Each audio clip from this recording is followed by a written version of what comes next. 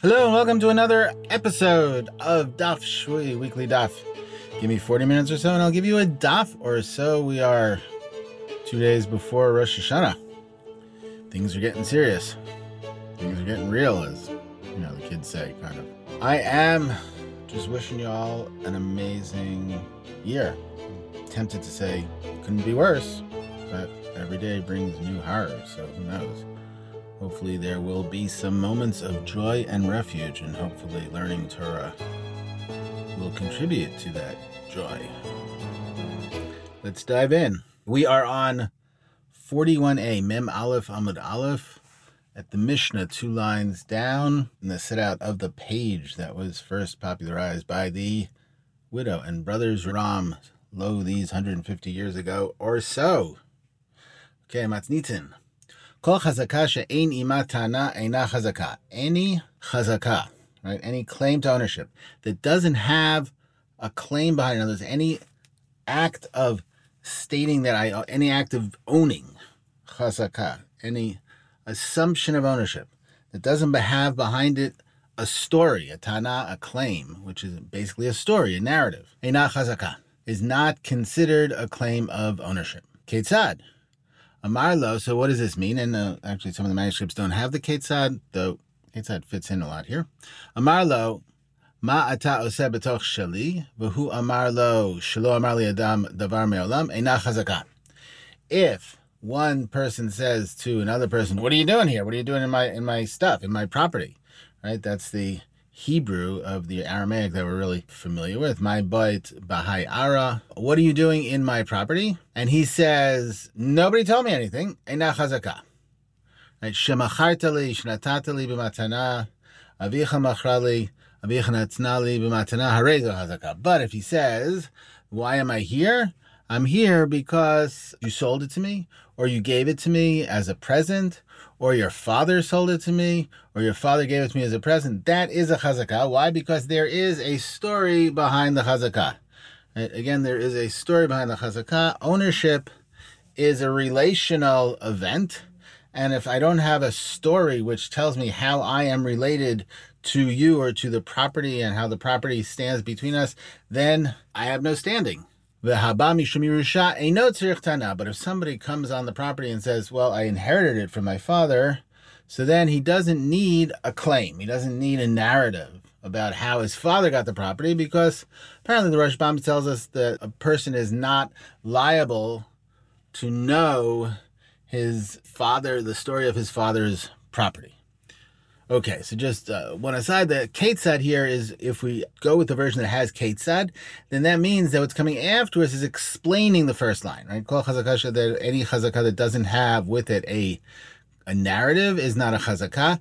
And then if he says to him, what are you doing in my property? And he says, nobody told me anything about it, then that's not a chazakah, is explaining what chazakah without a tana is. If we don't have it, then this is just another version, another case, right? So we have one case, any tana, and then we have this other type of case or a sub-case of a person who says, nobody told me the opposite, right? Now, why would you have that? Because that could be, one might have thought that was a claim, right? I'm sitting here for 3 years, I'm sitting here for a while, and nobody said anything to me. So I figured it's mine. I'm a squatter. There are some squatters' rights, but here, apparently this Mishnah, we've talked about this before, but this Mishnah is coming in to narrow the scope of squatters' rights. And then some of the manuscripts only have Shemachartali Shanatatali b'matana, and not Avicha Machrali Avicha Natnali b'matana. Only has the first 2 of those.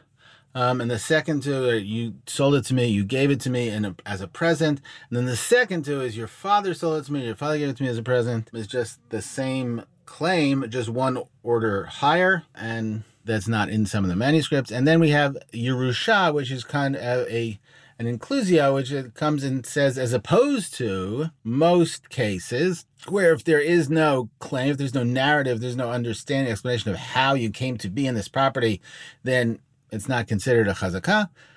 Inheritance doesn't need anything. Inheritance, you just say, I inherited it. You don't have to say how your father got it, or whoever you got it from. Okay. So you start with the Gemara. Pshita. So that's that's obvious, right? If you have a chazakah, which is no narrative, you just like sitting on a piece of land and saying it's mine, it's obvious that it's not yours. Ma'oditema. So what would we have thought, or what is the claim? Now here, the version that we're going with is actually different than the tfus, than the printed version. There's a lot of differences in the manuscripts, and most of those differences have to do with cutting down, with it being a much more sparse version and to the point. So I'm going to read it, and I'm going to say one thing about why I'm doing it this way. Hi Gavra Mizban Zavnale Vishtara Havale Ve'irkas. There was a guy who bought something, the assumption is property, and he had a deed, and he lost it. Savar, so he thought, I amina mizban zavnale yomrli ach visherch. If I say that I bought it, then they'll tell me, show me your deed. And he didn't have the deed because he lost the deed. Hilkach lemalei anan dilma shtara havale ve'irka. So therefore, we should say to him, we should think that he might have had a shtar and he lost it. So therefore, we would say to him, perhaps you had a deed and you lost it. And that would be like, this is quoting a verse from Proverbs, part of a verse from Proverbs. The whole verse is P'tach pticha la'ileim, eldin kol bnei chalof. Open your mouth for the mute and for justice of all transient beings, right? Of all who are bnei chalof, here today and gone tomorrow. But this P'tach picha la'ileim is a principle which is trotted out infrequently, but to say that we, the court, perhaps should make a claim on your behalf, on the behalf of a litigant who doesn't make that claim. The same thing in the case of Pruzbol in Gittin. Pruzbol is a document which allows, for various different reasons, and it's a little complicated to understand, but allows one to collect a loan even after the 7th year when when all loans are forgiven or wiped out. And there also, when somebody comes to court to try to collect the loan after the 7th year, there is the claim is raised. Perhaps P'tach picha la'ileim, perhaps we should claim for him. Maybe you had a pruzbol. Okay, so here the Gemara goes on. Kamash Malan, the Mishnah teaches us that no, we don't make the claim for him. We don't open up his mouth for him. If he doesn't say anything, then eina chazakah. It is not a chazakah. Okay, so now this is as if you've been following along in the edition produced by the Widow and Brothers Ram, or any of the other editions which come out of that, you see that this is a much sparser version of that. And this is just gives me an excuse to talk about Yonah Frankel, who is one of the great Talmudists of the 20th century, who was one of the great innovators in that he brought literary theory in a very explicit way into the study of Agadah. There's a lot to say about Yonah Frankel. Most of the time when you see people who will teach an Agadah, especially Israelis who went through Hebrew University, that means people of a certain age, like my age, meaning old, and they teach in a very literary way, they are influenced by, either directly or indirectly, Yonah Frankel's method, in which he was very influenced by literary theorists, by the new criticism, looking at a story or a poem in and of itself, trying to figure out what his genre is, and all kinds of other things. But one of his, and the reason I bring it up, the reason I am reminded of it here, is because one of his claims is that when you look at a story, the first thing you do is you look at all the manuscript versions, and you choose your version based on the story which is the tightest, right, which is the sparsest. Now, part of the reason that one might do that is because rabbinic writing is based in a large part on biblical writing. And biblical writing is a very sparse type of writing, which is moved forward by the use of verbs, that there's a lot of front and not a lot of back. So this comes to mind because I am, on the one hand, influenced by Yonah Frankel in the way I think about Agadah, even though I disagree with him in a number of ways. But I also, in going through the manuscripts on these ma'asim in this sugya, it became clear that actually the manuscripts present a version which is much more spare than the version that we have in the printed edition. Okay, so we can go on. So now, as kind of an introduction, now that we've gotten off the straightforward daf, this sugya is an interesting sugya. Sugya that's made up of 4 ma'asim, which is also why I was put in mind of Yonah Prekel. And each ma'aseh, well, it's like 1, then 2, then 1. So this first ma'aseh, right, which is the answer to the question, Pshita is actually the answer to the question, what does the first line of the Mishnah mean, right? What does the first line of the Mishnah mean? And the coming out of a reading of what is a chazakah which doesn't have a narrative. And the answer is we may assume that even if the guy doesn't make a claim, he might have one, or she might have one, right? Even if the person does. And then we answer, no, Kamash Malan, the Mishnah comes to tell us that no, we don't make a claim for a person who doesn't make his own claim. Okay, that's the first Maseh. Now we'll go to the second Maseh, which is a Maseh of Rav Anan. Rav Anan, Shakal Bidka Ba'aretz. So Rav Anan was a miscain, right? He, unfortunately, his land was flooded, as we're seeing nowadays in these United States. On the other coast, there's a lot of that going on. So his land was flooded. A torrent came through. Shakal Bidka Ba'aretz. A torrent came through his land. So and what it did was it wiped out the border markers. Azal Hadar Guda Ba'are Dechabre. So when he rebuilt the wall around his land, around his field or his land, he put the wall in his fellows and his neighbors' property. He gained a little property afterwards. Atilakame de Rav Nachman. So he went, literally the grammar is he went in front of Rav Nachman. Why would he go in front of Rav Nachman? He's probably sued, brought in front of Rav Nachman, or the case came before Rav Nachman. Amarle Zil Hadar. So Rav Nachman said, give him back his land. I mean, you can't just take his land. So he answers, V'ha'achzikili. So he says, no, but I'm muchzak, right? It's now my land. Why is it now your land? Well, we'll see in a minute. Amarle, come on. So Rav Nachman says, really? How is it your land? And he says, Rav Yehuda Rav Yishmael, Damri kol b'fanav la'alter have chazakah. So why? Because it's like Rabbi Yehuda and Rabbi Yishmael who say that anything that I do in front of the previous owner is considered a chazakah, right? In other words, if I am on what used to be your land or what might still be your land, and I build a gate around it, in front of you, you're standing there. So Rabbi Yehuda and Rabbi Yishmael say that's immediately a chazakah. Why? Because you didn't protest. What do you think I was doing? I was building a gate. What do you think I was building a gate for you? And we had a sugya like that before. But I built a gate around it, right? We had the sugya that had to do with if somebody has a property and then another person has properties all around it, and then he builds a gate, does the person inside have to pay for it? That's a little bit different. But here, if I build a gate around the property, right, in front of you, or I harvest the property in front of you, and you don't say anything, so that's immediately a chazakah, according to Rabbi Yehuda and Rabbi Yishmael. It's interesting, the manuscripts, some of the manuscripts have Rabbi Yishmael, Rabbi Yossi, who's a Tana. Rabbi Yehuda is probably, it might be the Amora. If it's Rabbi Yishmael ben Yossi, it might be a Tana. It might both be a Tana. It might be Tanaim, right? Let Hilchah, so he answers, Rabbi Nachman answers him, Let Hilchah takivatayu. The halacha is not like them. Right? Why are you bringing a proof from Rabbi Yehuda and Rabbi Yishmael? The halacha is not like them. We don't hold that. Amar le, so Rav Anan came back and said, V'ha'achil da'ata v'siyea begudad bahadai. Right? So he says, no, this is different because he actively gave up on his ownership. Machal, he forgave his ownership. He repealed his ownership. Why? Because he came and helped me building the wall. He helped me building the wall. He said, no, that doesn't make any sense. Rav Nachman says, because that is a mistaken mechila, a mistaken forgiving of his own ownership. Why? Ad gufech I habiyadat la avdit. Right? If you would have known that was a mistake, you would not, I'm assuming, Rav Nachman says, I'm assuming that you would not have put up the wall, right? You would not have done that because it would be stealing, and you didn't want to do it on purpose. Right?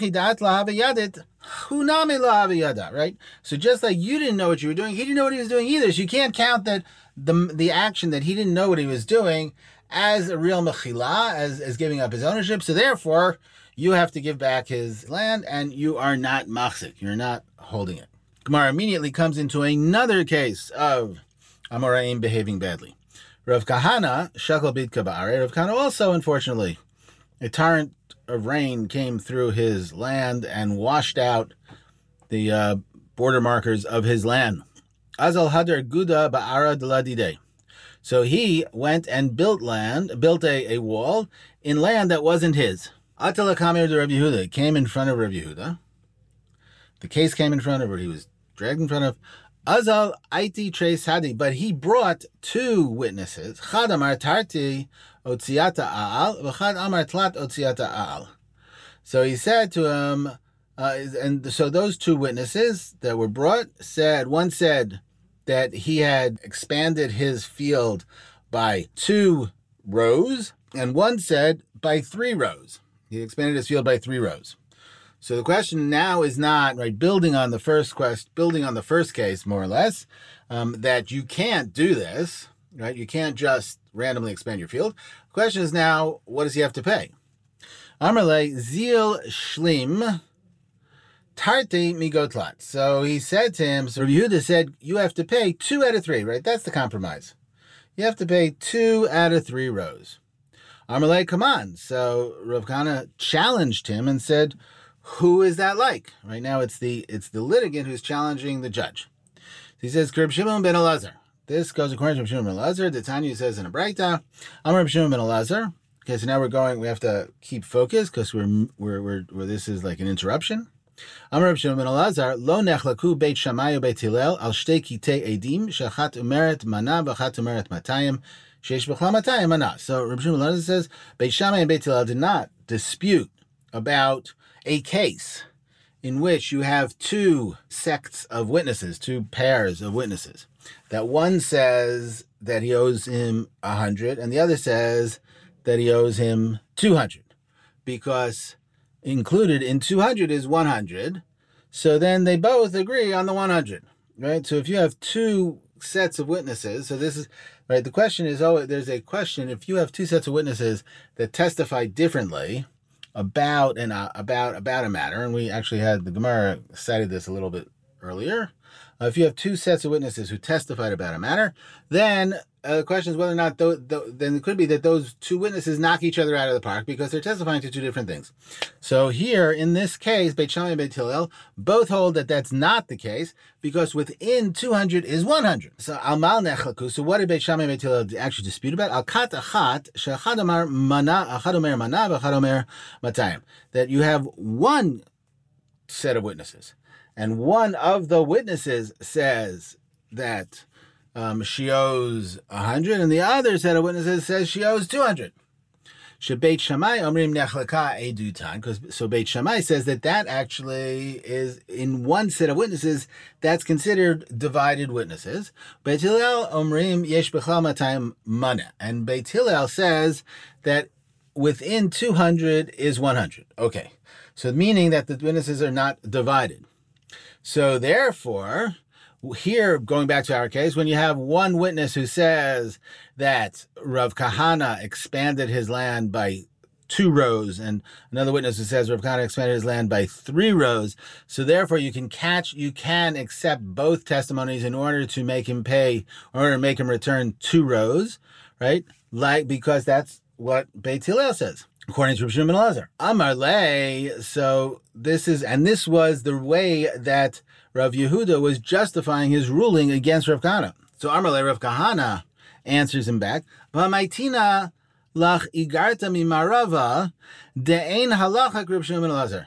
Says, but I'm bringing you a letter from Marava, from the west, meaning from Eretz Yisrael, that the halacha is not like Reb Shimon ben Elazar. So Rav Kahana says, no, you have to. Rav Kahana is known as somebody who went back and forth from Babylonia to Palestine, from Babel to Eretz Yisrael. And he says here, I'm bringing you a letter that the halacha is not like Reb Shimon ben Elazar. So therefore, meaning that the witnesses, you don't have 2 witnesses because they conflict.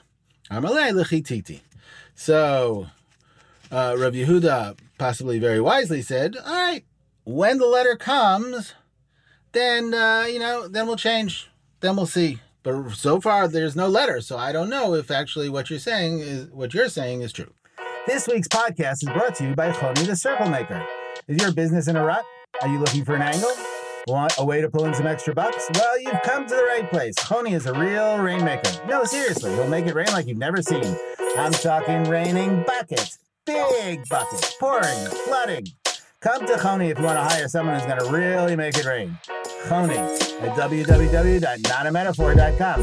Really, not a metaphor. Okay, so these two maasim are totally parallel, right? In the beginning, right? You have Rabbanan and Rav Kahana both had torrential rains. They both went to a posek. One went to Rabbanan, went to Rav Nachman, and Rav Kahana went to Rav Yehuda. There was a dispute there in the halacha, although it's turned around that Rav Nachman is disputing Rabbanan's claim that there's a chazakah, and in the second case, it's the judge who makes a claim and gives a psak, and then Rav Kahana disputes that, and the judge comes back on him and tells him, no, I don't have to listen to your claim that the halacha is not the way I said because you don't have any proof of that, right? So it is about a double level of proof, one about the field and the other one about what the halacha is about the field, which is kind of a nice internal move there. All right. So now these two ma'asim, the second ma'aseh comes out of a reading of Chazakah She'eni Matana, claim based on falsehood or a bad reading of the law. In other words, it's saying that this is a second reading of what does it mean to have a claim with no narrative.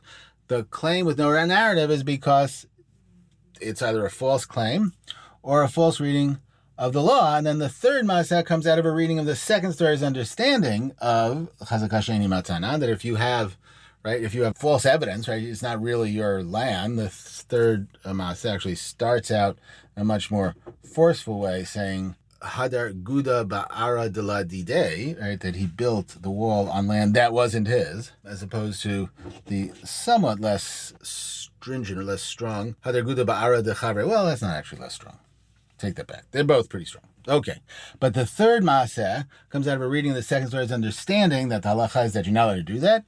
Then it adds a debate about Reb Shimon ben Elazar's understanding of the halacha in the debate between Beit Shammai and Beit Hillel, but they're both reading kind of the middle part after the Ketzad. What is this talking about? Okay, now the fourth Maaseh, which actually moves us to the end of the Mishnah. We'll see that in a minute. Hau Gavra, and this is also a tag back to the earlier casebook of Rava, the famous Rava casebook, in its rhetoric. Hau Gavra didar bekishta be'ilita arba shani. This guy lived in Kishta or Kisita or Kishita in an attic for 4 years. Or it could be in upper Kishita. Kishita de Ilita or Kishita Be'ilita. Probably in an attic in Kishita. He lived there 4 years. And I looked in the Yad Ramah. The Yad Ramah has 40 years. I'm assuming that that's just a tod tfus, a scribal error, but who knows? So we're going to go with 4 years. Atamari de Beta. So the owner of the house in which he was living in the attic came, Ashkechai, and he found him there. All of a sudden, what are you doing there, Amarle? So what does he say? My bait b'hai Beta, what are you doing in my house? Ma'ata oseh b'tel shali, as our Mishnah said. Right? What are you doing in my house? Amarle mi planya zevinta desabna minech. He says, I bought this from Joe, who bought it from you. Atalakame de Reb Chia. So he went before Reb Chia. Amarle, I it lach. So now Reb Chia is talking to the guy who's living there. I it lach sahadi. The darba ihu de zabnat mine vafilu chad yoma okimna la biyadach. If you, the guy who's living there right now, have a witness that, or witnesses, that the guy you bought it from lived there even one day, then I will leave this loft in your hands. You can go on owning this loft. V'ilo, and if not, sorry, you need a witness that shows that backs up your story. So that's the end of the first part of the story. So the guy has to go and get a witness that the guy he bought it from lived there for even a day. Amarav. So Rav said, Havi ativna kami de Chavivi. I was sitting in front of Chavivi, Chavivi might mean my uncle, but Chavivi referring to Rebbe Chia. Rebbe Chia is a transitional figure. He's like the last of, and sometimes called Rebbe Chia Rabbah, he's the last of the Tanaim, first of the Amoraim. Rav was a student of his. So Rav was sitting in front of him, meaning he was learning from him. The Amri lei, Adam asui likach limkor balayla. Now it's not clear whether he was sitting in front of him when that case happened. Could have been. Or he's sitting in front later and Reb Chia was recounting the story as a teaching device. Who knows? But he said to him, Adam asui likach limkor balayla. He said, so Rav said, why does he need a witness to testify that the guy that he bought it from lived there for a full day? Could it not be that a person bought it and sold it at night, so nobody saw him, right? He's just flipping the house, as we say nowadays, and he just bought it and sold it to the guy who lives there now, but in the same night. V'chazite lidate. Okay, now this is a kind of a strange expression. So v'chazite lidate, and I saw his, or chazite ledina ledate, I understood what he was saying. This was the understanding of his opinion. I understood what he was saying, and this is what he was saying. I amarle kame didi zabna minach meheman migo di by amarle ana zabinta minach. If the guy who's living there now said that when I was there, somebody bought it from you, and then I bought it from him, then he would be believed. Why? Because he could have said, me go, out of the leverage of him being able to say, if he wanted to, I bought it from you, right? So that was Rav Chia's answer. Rav Chia's answer is, if the guy is living there now, right? John, who's living in the house now, said that Allison bought it from Mary in front of me. Mary's the one who was claiming, what are you doing in my house? Right? If John had claimed that I saw Allison buy it from Mary and then I bought it from Allison right then I would have believed him, Reb Chia says. Why? Because he could have claimed, I bought it from Mary. Right? I bought it from you. Okay. Amar Rava kavate de Reb Chia's mistabra. And Rava agrees with Reb Chia. Why? De katani, because it says in our Mishnah, haba mishum Yerusha eino tzorech tana. Somebody who comes as an heir does not need a narrative. Okay, so that's not really explained. So hold on a second. But, so what is this chaziti l'date? So the Yad Ramah says, whoa, Reb Chia seems to be answering a completely different question that wasn't asked. Rav says, why are you making the claim that he has to have a witness that the previous owner who sold it to him lived there for a whole day? And you're saying that if he would have said, I bought it in front of me, then I would have believed him.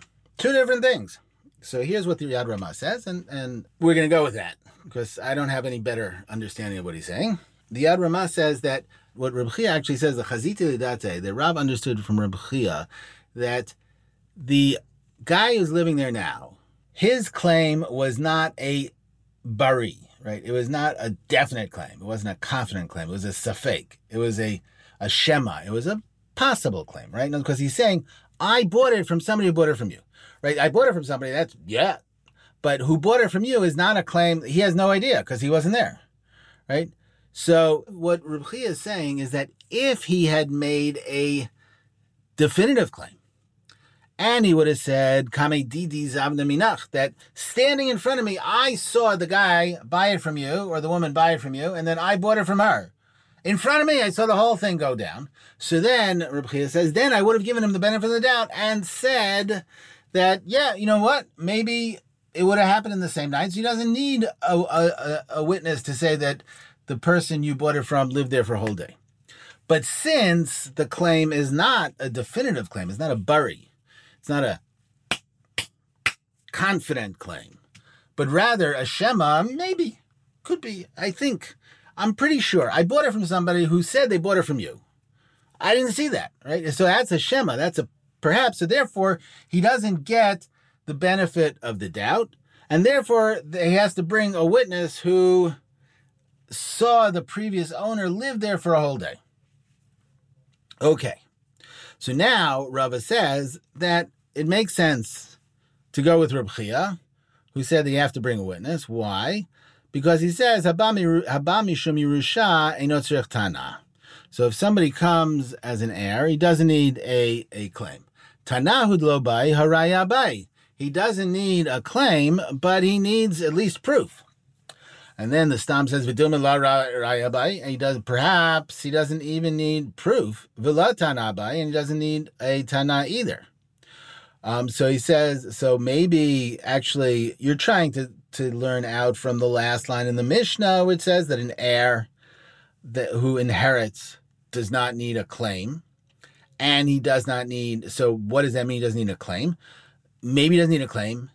He doesn't need a proof either. He doesn't need anything.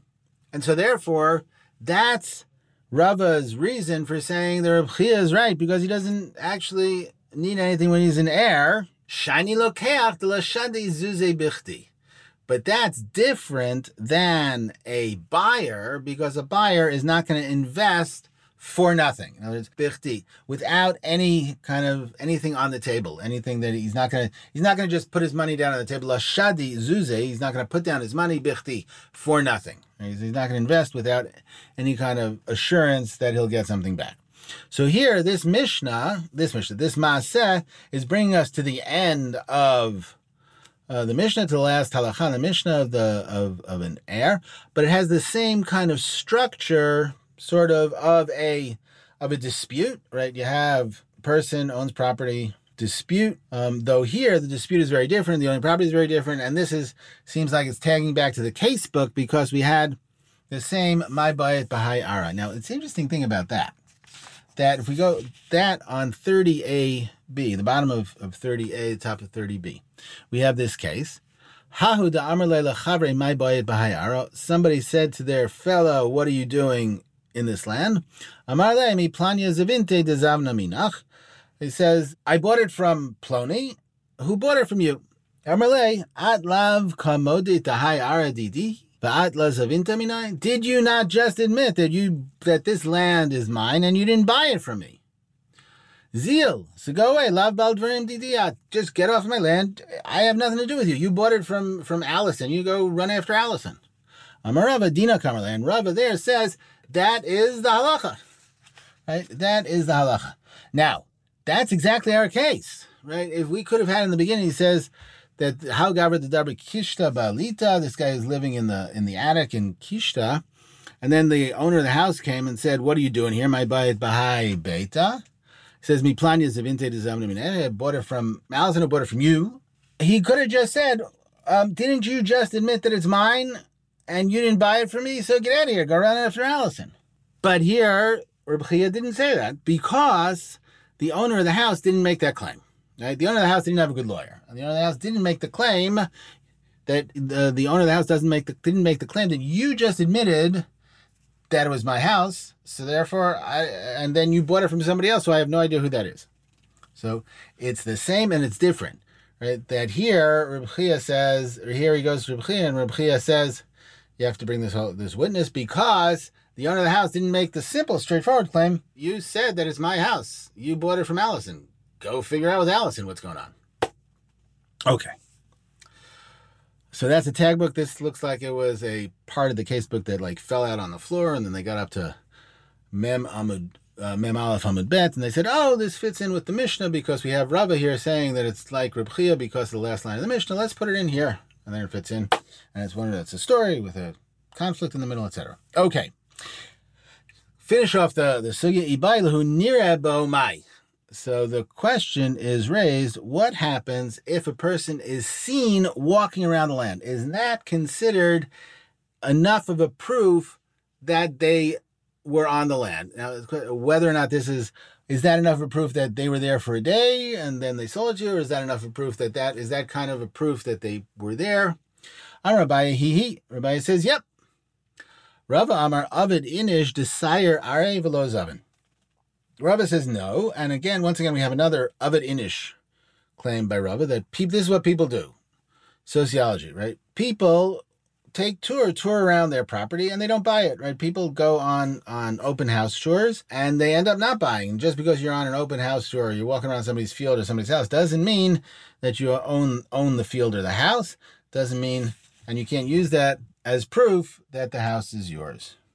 All right, we've come to an end of this. So yeah, I hope you enjoyed being with us. I enjoyed having you for the last 40 minutes or so, last daf or so. Thanks so much, as always, to the Daf Shvui team. My amazing producer, Eli Unger Sargon. Check out his podcast with Eli and Jeff Helmreich, 4 Cubits, continuing in their series with anger, forgiveness, amazing stuff.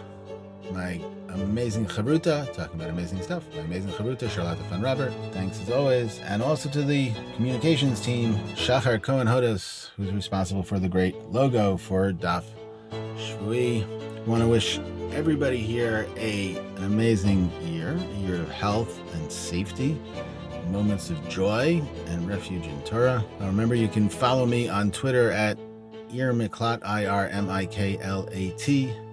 For comments, criticisms, and especially witticisms, the email is thewidowandthebrothers@gmail.com. I'll put all that onto the podcast page. Have a blessed year. Come back next week so that the sound of Torah will resonate and sound across the land.